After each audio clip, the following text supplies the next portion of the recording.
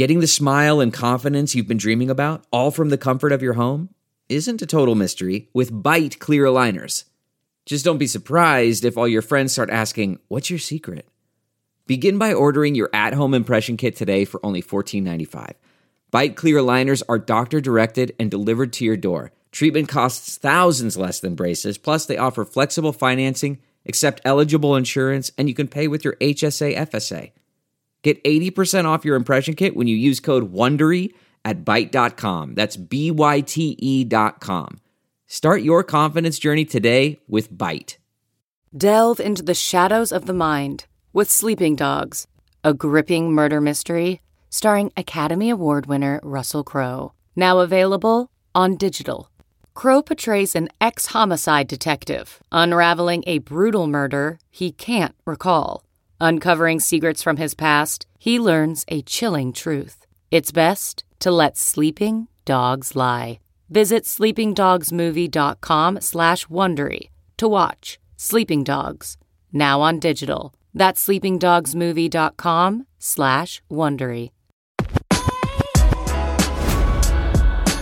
Welcome to CoinDesk's Women Who Web3 podcast, your weekly podcast celebrating women supporting women, investing in women, and bridging the gender gap in wealth through Web3.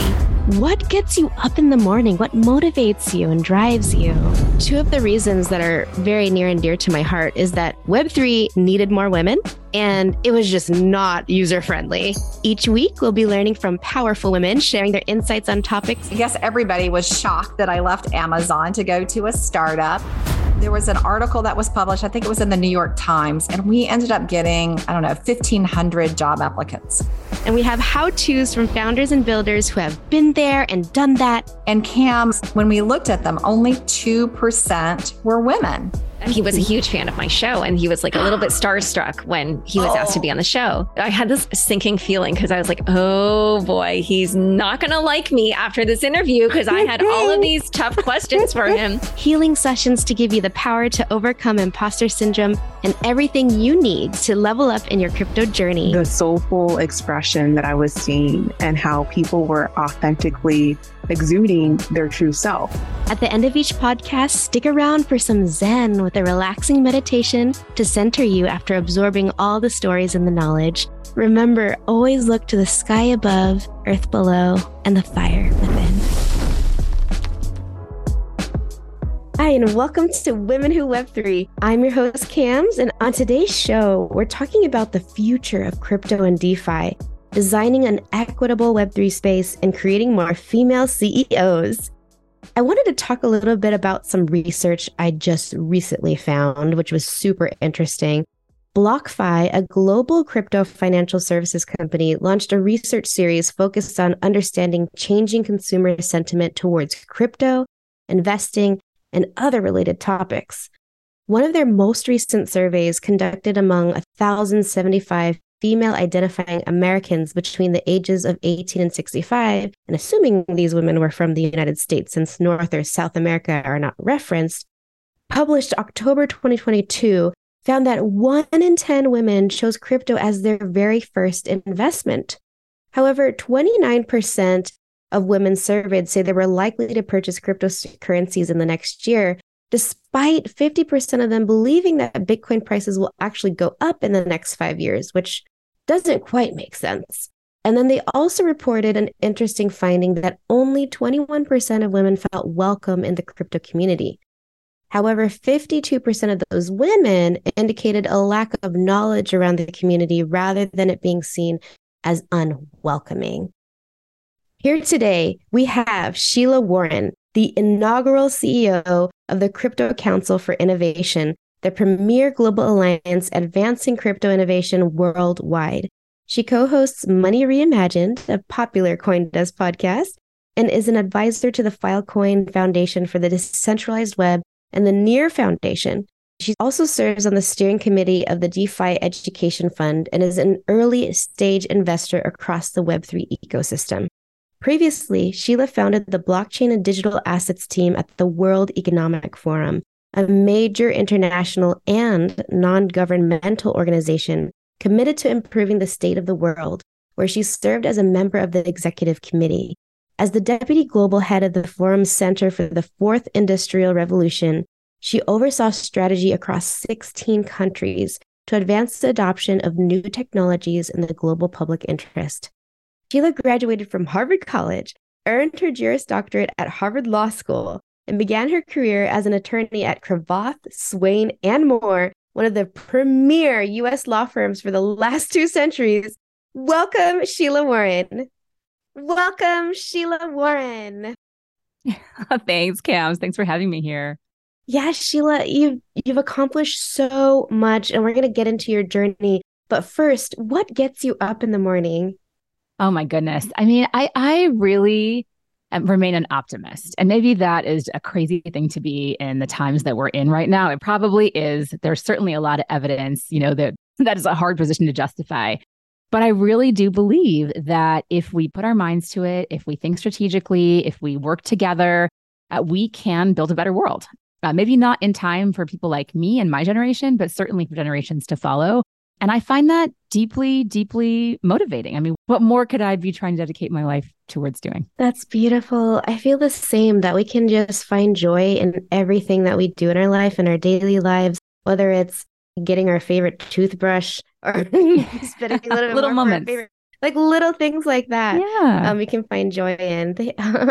We are so curious. How did you get to be the CEO of the Crypto Council for Innovation? What was your journey? How did you get there?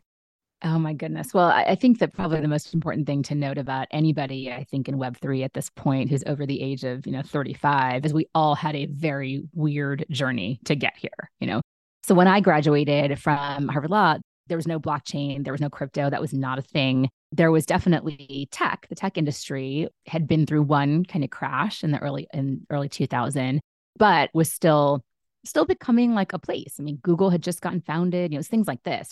So for me, I think it was just a career that was spent observing some of the problems with centralized structures and infrastructure, whether that was in banking and finance, whether it was in philanthropy, whether it was in tech or Web 2, as we now call it. I had just seen how a lot of those models led to exploitation of labor, exploitation of other kinds of human capital, exploitation of users and participants in those systems. And so when I learned first about blockchain technology and its decentralization, disintermediation ethos, that was really appealing to me, having been on the other side of many different industries. Wow, you touched on so many different things there. I want to jump to one of my questions, and we're going to circle back to your journey. But what is DeFi, decentralized finance? You mentioned that the economy, how we work with money is very centralized. What is decentralized finance or DeFi, and how does it work? So I really think that DeFi, first of all, is really the only way that we are ever going to realize an equitable and inclusive financial ecosystem. I truly believe that. I think there's a lot of benefits to centralized finance, as we call it, and to kind of hybrid interfaces. I think there is merit to that. I think the system that we currently have is better than it used to be. There's been a lot of progress.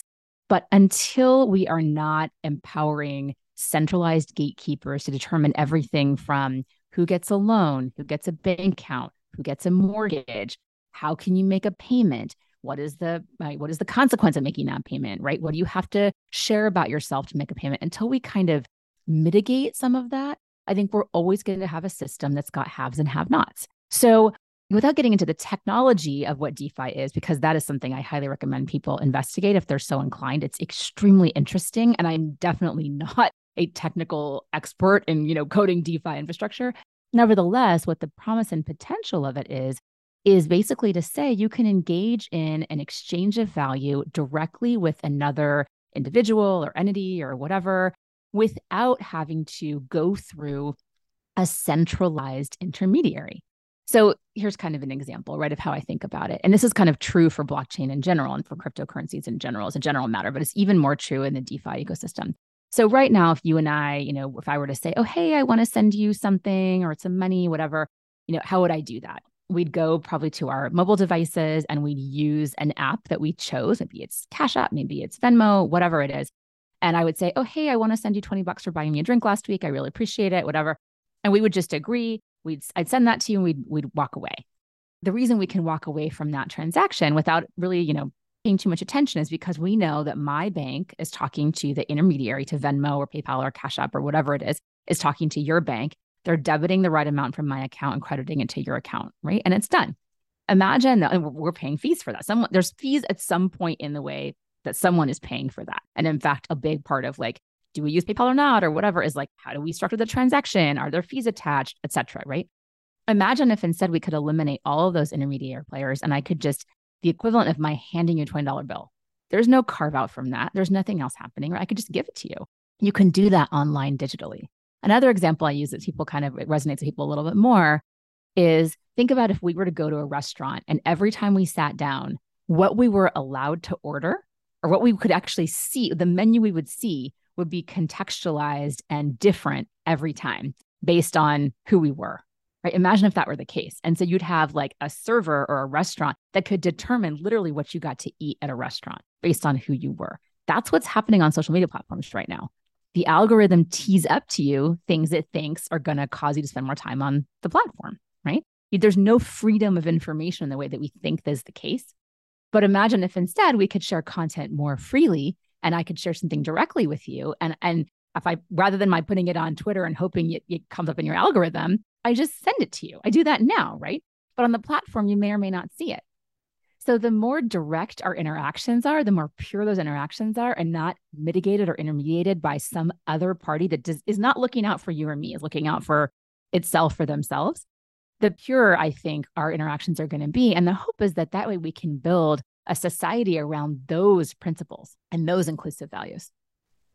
That was an incredible breakdown. And I'm sure the listeners who are listening to this podcast will share that it was for them as well. I wonder, what are your thoughts on, it sounds like there's just so many benefits for people who are historically marginalized in money in general. You mentioned that the algorithm serves us what they think it wants us to see.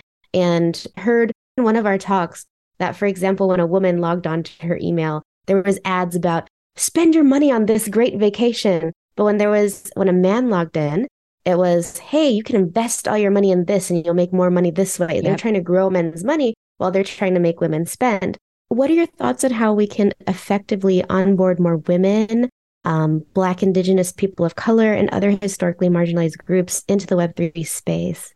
Yeah, well, the great news is that when you look at ownership of digital wallets, it actually is historically excluded communities, Black, Latino communities, Indigenous communities who are really flocking to this technology. And part of that, I think, is the historical exclusion, right? The fact that systematically a lot of financial services have excluded people. All this language is so fascinating, right? Because there's this concept of the unbanked. And the unbanked is a person without a bank account, definitionally. But just because you have a bank account doesn't mean you're being treated fairly or that system's working for you. So I remember being a 19, 20-year-old barely clinging to a bank account, right? Paying these crazy fees, always worrying about overdraft, whatever it was, right? And then I remember being me, where I am now, where it's not that big of a deal, Now, a lot of that, to be fair, has evolved in the time between when I was 20 and, what I am now, which is not 20. So now we don't have those same kinds of fees. And when that fee structure, there's minimum balances is not really a thing that we had when I was, coming up. Nevertheless, you're not the priority customer if you are poor. Let's just be real. That's not what's happening, right? The people who are priority customers are the ones who are putting a ton of money into that institution because that money is being leveraged. And let me tell you again, not that I'm one of those people, but I'm wealthy enough that I know what it feels like to be a customer that is taken seriously. And that is a difference. So when we talk about like unbanked or underbanked, I hate those terms. I use the terms historically excluded because to me, that is indicative of the systematic historical progress. Just because 20 years on, there's not minimum fees in banking doesn't mean that the legacy of the minimum fee requirement has not impacted some communities more than others over time, because of course it has. The reason you have generational wealth in certain communities and not others is because, in large part, because of access to any ability to save or invest in any way, right? So that's a really important thing to understand. There's a whole bunch of other history of atrocities, of exclusion, of slavery, everything in this country that we can kind of like root all the way back into. But in the more recent times, this kind of exclusion has been very, very, very impactful and powerful in creating these kinds of things. The good news, again, is that a lot of these communities are now turning to crypto and turning to Web3 as a way of saying, I don't need to work with, a bank, for example, right? I have another option of how to exchange my money, of how to save my money, of how to invest my money, of how to do other things with my money that are more within my control, and I can be empowered. Now, I think we have to be very, very careful about this, because just because someone can do something doesn't mean that they are necessarily doing the safe thing. And so one of the things that I spend a lot of time on is thinking about, what does consumer protection look like, and what does it mean in this new system we're building? Because I think we need to, and I say this, and not everyone likes it, I say this so loudly, but I say there are scams and fraud in this space. We have to just own that. I don't want to see that. Nobody who is a good actor wants to see scams and fraud, right? But they pop up all over the place. And so how do we create enough of an education frame, an empowerment frame around consumers and users so that they can make, maybe it's not apples to apples comparison, but at least it's a fruit to fruit comparison versus, not having a clue. And just because some celebrity says a thing is great, that people are putting money into it and then they're losing money. So we have to guard against predatory inclusion. We have to guard against being too paternalistic and cutting off options and avenues for people just because they don't have a ton of money. They're not pre-wealthy, as I call it. But at the same time, we have to be very mindful of the fact that we don't want to put too much of the burden on consumers to do all the education themselves. There's got to be some kind of standard or other thing that is being observed at a minimum, right? By whether it's the government, whether it's what's called a self-regulatory organization, whether it's whatever it is, there's got to be some way of indicating this investment is a vetted, tires kicked, here's what the risk actually is, versus this other thing is truly the Wild West. No one knows what the heck this thing is, buyer beware, right? And we don't have that right now. We really don't have that yet in this ecosystem. So a concern is that just because a lot of folks of color and poorer folks and folks in rural areas and folks in emerging economies, et cetera, are getting into this stuff doesn't necessarily mean it's serving them. So we have to be very careful what these statistics show. That being said, the traction and pickup is high. And so as this ecosystem gets more and more robust, as it gets safer and safer, I feel optimistic and positive about the trends, because I feel like we're only going to make this space more secure and more safe for folks. And that means that if you're already in it, you're going to be kind of in a good position to take advantage of those opportunities. Join me at CoinDesk Consensus 2023, where Web3 meets IRL, happening April 26th through 28th in Austin, Texas. Consensus is the industry's only event bringing together all sides of crypto, Web3, and the metaverse.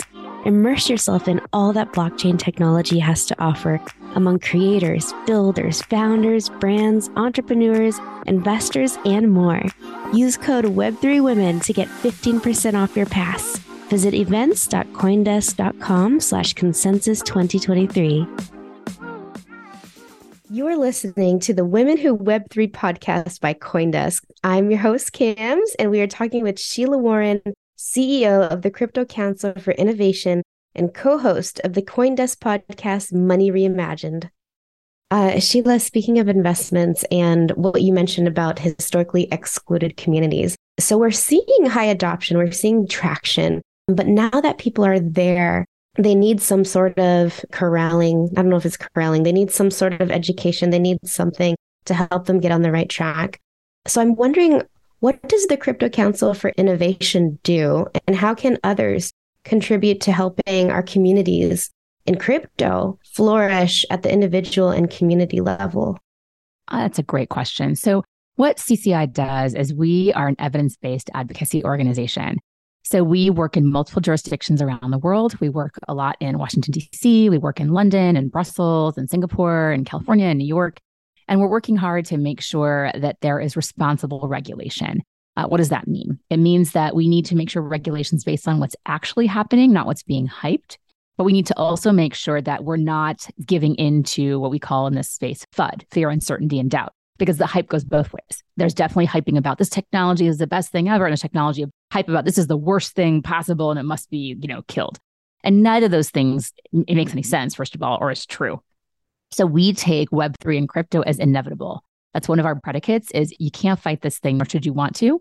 What we can do is make sure that it is guided and structured in a way that forces it, if need be, to be inclusive and equitable. And that's a really, really important thing, I think, for everybody certainly that works with me and for our members. At the same time, we want to make sure we're preserving the innovation space. So the reality is that this is a new space, and there are going to be a lot of exciting things that come out of this space that we can't even imagine. Literally, the person maybe has been born yet who can even imagine what that's going to look like, right? When the internet was still in its early days, nobody could imagine a Google or a Spotify, and say what you will about those innovations being, good and bad. The reality is they have recast our entire society and created tremendous change. And so we are poised to have that kind of impact on society. So how do we make sure that we are not cutting off the paths to innovation, and we're being very careful to preserve that? Now, what I think people can do, we started something, Trisha Wong and I co-founded something called the Crypto Research and Design Lab, CRADLE. And that's focused on tech ethnography and working with communities. Again, communities of color, poorer communities who have been historically excluded in some fashion, and saying, what is it you actually need? Like, what's going to help you, right? When it comes to financial services, are things working okay for you? Is this an issue? Or is it just touted as an issue by some? On the other hand, we're here to say, look, what kinds of innovations in the creator economy are going to be useful? How do you think about your data? And so what Trisha and her team have created is basically a series of design protocols to say, this is how you, in your design process, go about effectively consulting with communities, engaging them in your build. But also, here are just some questions you need to ask in your sprints to figure out, like, what are the things we need to be doing to check and make sure we are being as inclusive as we want to be, as we can be.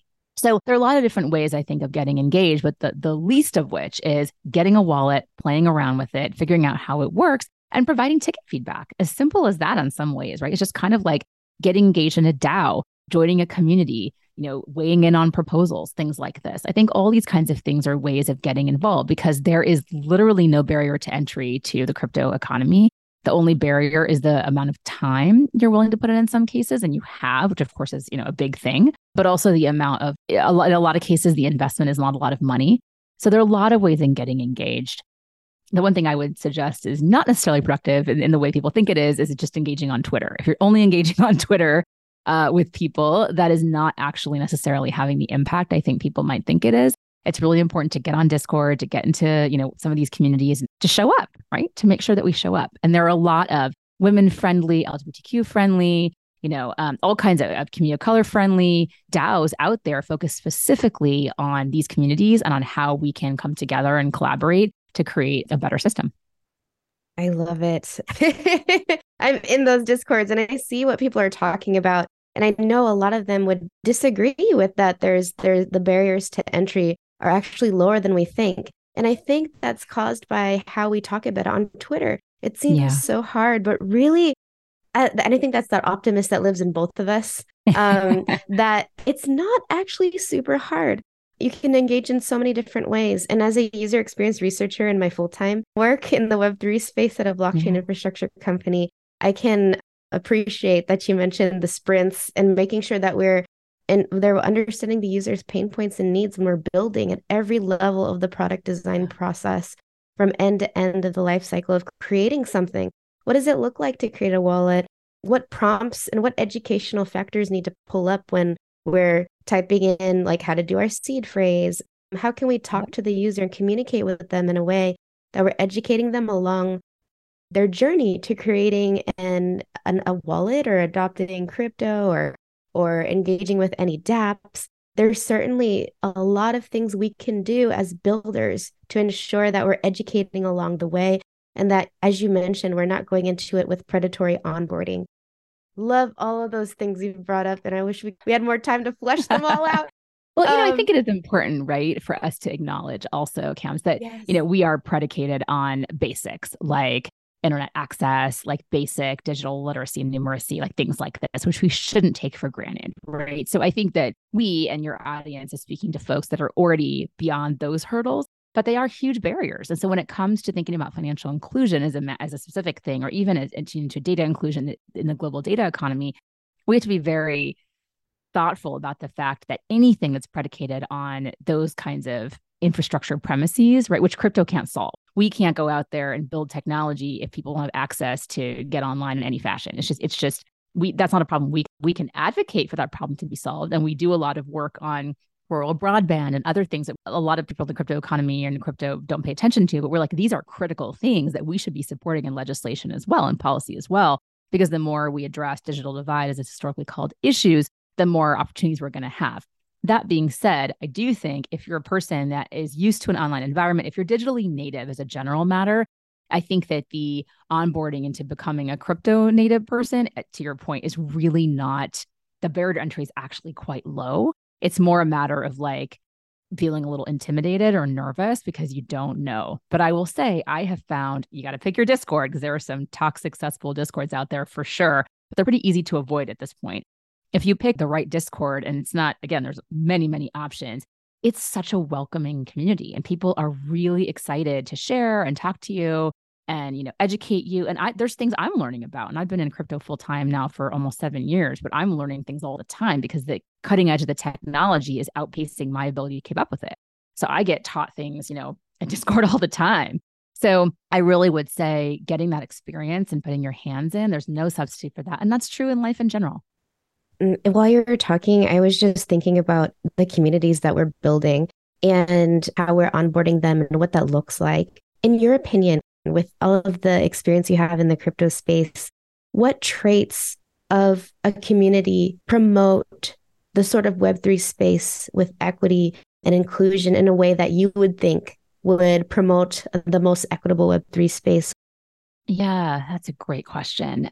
Ironically, you'd think that I would say the flatter the hierarchy, the better. I actually think it takes really, really thoughtful curation and moderation. I think that's extremely important, because things can go off the rails quickly in any online environment, or people are, they're operating pseudonymously in most cases, things can really go off the rails. And so I actually think having a thought through, curation, moderation kind of plan is really, really important. And having that accountability sit with a group is really important. And I mean, who among us has not been part of a group on some social media platform that like just turned totally toxic? It just happens. It's not great. I also think that rewarding curiosity is really important. So we have a frame at every place, at every team I've ever built, where I kind of say, like, I want to be a culture that rewards curiosity, which means there are no stupid questions, which means you pause to help somebody who's asking a question on something, right? Like we don't get to be impatient about that. We can say that's not the time. We're two heads down for this, whatever. But we pause to have those conversations when we have the time, because the idea is that by educating each other, we're creating a more robust community. And that's true at a team level. It's true at a company level. It's true, in a Discord chat or whatever it is, wherever it is, in a DAO, like all of that matters. So those are things I would say when you put those two things together and you have a kind of a culture of rewarding curiosity, and you have pretty straight up, revealed, disclosed policies around what is tolerated and not tolerated, like moderation, so people feel safe. I think that's really important. I don't mean safe in kind of like everything you say needs to be, non-controversial by any stretch of the imagination. But I do think there needs to be some bounds of certain kinds of discourse that are not permitted. And I think that a lot of those things, they're less around like harassment type of things. I'd like to think that communities we create are going to have zero tolerance for that as a default. It's really more around impatience for new learners, because as communities get bigger and bigger, it's harder and harder to onboard new people because there is a core group that's kind of been there from the beginning. And sometimes they forget that not everyone there understands, how the community operates and functions. That's incredible. And what you mentioned echoes a lot of what I'm seeing in communities that I'm heavily involved in. I'm in a lot of communities, big, small, women-led communities. I've been in the degen communities where people are just typing in all caps. And I wanted to reiterate that beautiful, rewarding curiosity. And it really supports that culture of empathy and understanding and helping others and bringing each other up in the community that I think a lot of women naturally do and want to continue doing in those spaces. Bringing it back all the way to the beginning when we talked a little bit more about you and women, I'm sure a lot of women are curious, like, what is it like to be a CEO, especially in the crypto / Web3 space? And for women who want to be a CEO, how do they level up? Yeah. So again, I have to say my career has been just a weird journey. I started off as a lawyer at a law firm, and then I shifted out to working at a very boutique firm. I left law altogether to build product. So I got product experience, which serves me every single day. Like, I understand design sprints because I had to deal with them. I had to get the engineers to talk to the designers. That was not easy. I had to think about UX all the time, right? So that was a critically important experience. And then I moved out of that. I became a lawyer again. I was GC at a big tech social enterprise. We worked in 200 countries. So thinking about bringing a global frame to a lot of what I was doing. Funnily enough, to stay on theme, I think that the way I got where I am is I followed my curiosity, and I had the luxury of doing that because I made big changes at times. The economy was strong, and I'm lucky that, I was able to kind of skirt through some of the times the economy was very weak and just stick in a job that maybe I didn't love, but I was employed. So there's things like that I think are realities that are different for folks coming up now. Those cycles are a lot shorter than they used to be, let me tell you. But I do think that every time there was something I was curious about, I found a way. It didn't always happen right away, but I found a way to figure out how to engage with it. So I got really curious about giving money away across borders, and I became an expert in that. I got really curious about what building product would look like, and I, did that. I was really curious to think about what being in-house as a lawyer would look like and how to think about risk and compliance and strategy. And I grew to be an executive at a company. Then I got to found the blockchain. I got curious about blockchain, and I was weirdly I was in the right place at the right time to some extent. The World Economic Forum hired me to found their team. So I got to learn a ton about that, right? And then I was like, well, I think the best, highest impact use of my time is going to be landing responsible policy and regulation in this space. And so then, I was able to find a position that let me do that. It is my first time being a CEO. I've built teams multiple places, multiple times. Being a CEO is different. I'm learning every day. I'm learning how to be a CEO, and I think there's a humility you have to have with every different role and understanding what you know and don't know. But certain things I think are skills that have taken me from place to place. So I guess what I would say is every time you get a chance, whether it's temporary or otherwise, to expand your knowledge base and your skill set in an area you're curious about, think about if you can take it. When I was at TechSoup, our head of marketing went on maternity leave. And so I asked if I could just manage that team for the 4 or 5 months she was out and help with that. And I was able to, by doing so, I wanted to give an opportunity to a woman on another team of mine who I was like, as long as I'm in this job, she's not going to get to do certain things, and I want to grow her. So I was able to give some things over to her and give her a chance to grow herself. And then I was also able to learn a lot about marketing and branding and communications and get really deep in that stuff. And I didn't ever have that title, but it was a chance to really learn about that. And I was trusted as an executive. So I was able to, my job was to manage the team, which is actually, for that period of time, if you're a good manager, that's something you can do. I would also say, don't underestimate just the sheer soft skill, the critical importance of softer skills. Like you can be the most brilliant lawyer or coder or whatever, but if you can't manage, down, over, and up, it's going to be really tough for you to progress in your career. And that's true regardless of how decentralized structures get. You got to be able to work with other people. And if you have challenges with that when you're young in your career, it's not going to get easier. So really think about that and think about prioritizing, figuring out, how do you make your points known? How do you choose your battles? How do you know when to dig in? And how do you be mindful of what the culture that you're operating within is? And if that culture is not a place that you're going to thrive, then start making your plan. Figure out what you can extract from that place of employment or that team, and start making a plan to get out of there. That's incredible. And I love how you chat about the CEO. And I feel like that should be the ending question. But a national poll by the Crypto Council for Innovation in October 2022 revealed that 52% of the 1,200 US voters surveyed say they would like more regulation on crypto markets. And you talked a little bit about regulation, what that looks like, but what does this mean for the future of decentralization?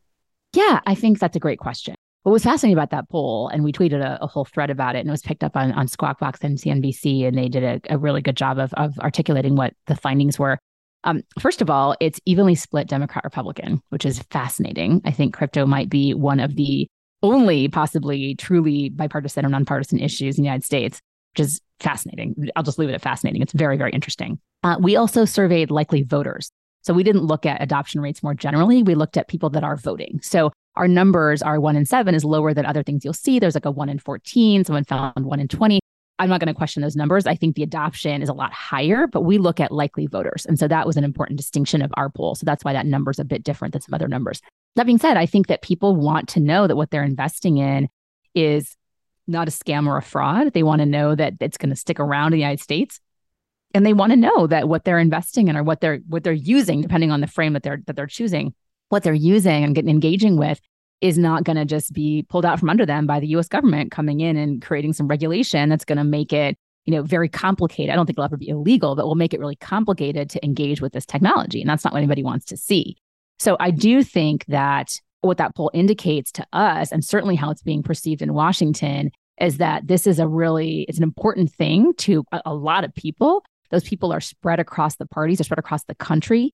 The geography of this is it's not just like the big city coast, tech centers. It's like a lot of folks all over the country are using this technology and these opportunities. And so we really have to be thoughtful about making sure that what we're doing is serving them, like serving these constituents, literal voters in this case. And what do we need to do about that? So we were frankly a little surprised by the results. We didn't think it'd be quite as powerful as it was, speaking very frankly. We knew it was an important poll to do and to do really rigorously. We hadn't really seen a lot of rigorous polling that had been done to the level of quality we wanted to see. I can tell you these results are really robust. So I think it carves a path forward to make folks, policymakers and regulators understand even more than they already do, that this is the future. Like this technology, this opportunity is the future. It's not going anywhere. Those numbers are only going to get, higher and higher. Or I guess lower and lower, 1 in 3. I don't know how more and more people are going to start engaging with this. More and more voters are going to start engaging with this too. And as demographics shift, we'll see that, I think, really start to hockey stick. So that's part of our job, is to make those connections, to indicate that, this is real. It's a real constituency. It's a real opportunity. It does have challenges, but we'd be remiss here in the United States, but in any country, if we didn't take it extremely seriously. Thank you, Sheila. That was some phenomenal information, especially for helping us understand how robust and representative this survey is, which tells us, we can truly believe in these stats. And speaking of fear, uncertainty, and doubt, I feel like that squashes a lot of it for me. Thank you so much. Bye. Bye. Bye. This week's meditation is a mindfulness exercise that you can use whenever you need a mental break. Together, let's take one deep breath in through the nose and out through the mouth. Good. Wherever you are, take this moment to connect to your breath and to focus on relaxation.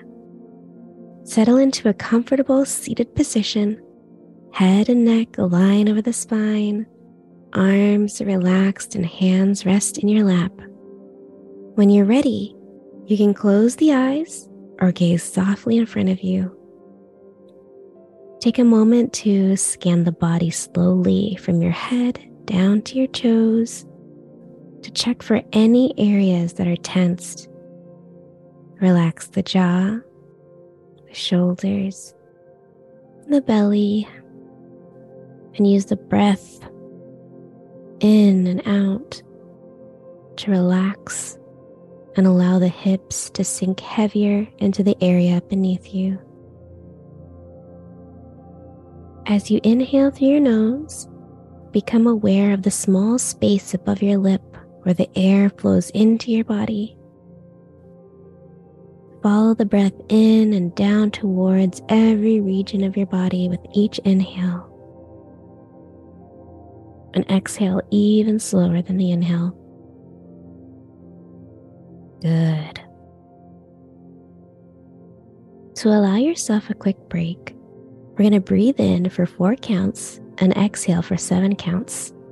This can help stop the fight or flight response when you're just feeling so overwhelmed. We're going to inhale for 4. So inhale, 2, 3, 4. Exhale, 2, 3, 4, 5, 6, 7. Good. I'll count one more time with you. Inhale, 2, 3, 4. Exhale, 2, 3, 4, 5, 6, 7. Good. Continue breathing just like that on your own for the next minute. If your mind wanders, it's okay. Just go back to counting your inhales and exhales. Nice. That was some great breathing. When it seems like everything is piling up, your mind is racing, and you feel like you can't possibly take a minute to rest, that is the best time to take a break for yourself.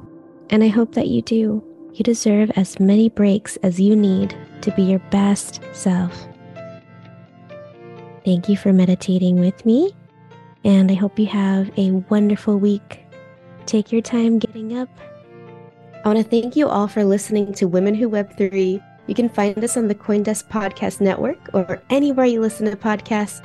I'm your host, Cams. Thank you for taking that step and changing the world together and helping us push forward the adoption of crypto. Till next week, remember, always look to the sky above, earth below, and fire within.